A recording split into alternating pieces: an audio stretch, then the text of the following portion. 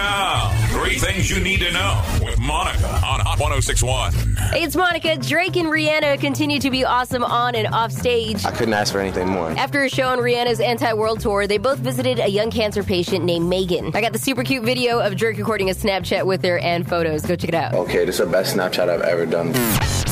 Margot Robbie, who's playing Harley Quinn in Suicide Squad, is going to play Tanya Harding in a movie called I, Tonya. For those of you too young to remember, Tanya was a figure skater battling Nancy Kerrigan for gold in the 1994 Olympics. Basically, the story goes, her husband and some shady dudes tried to get Nancy Kerrigan out of the competition by breaking her leg. They actually just ended up badly bruising her, and Tanya was banned for life. Why?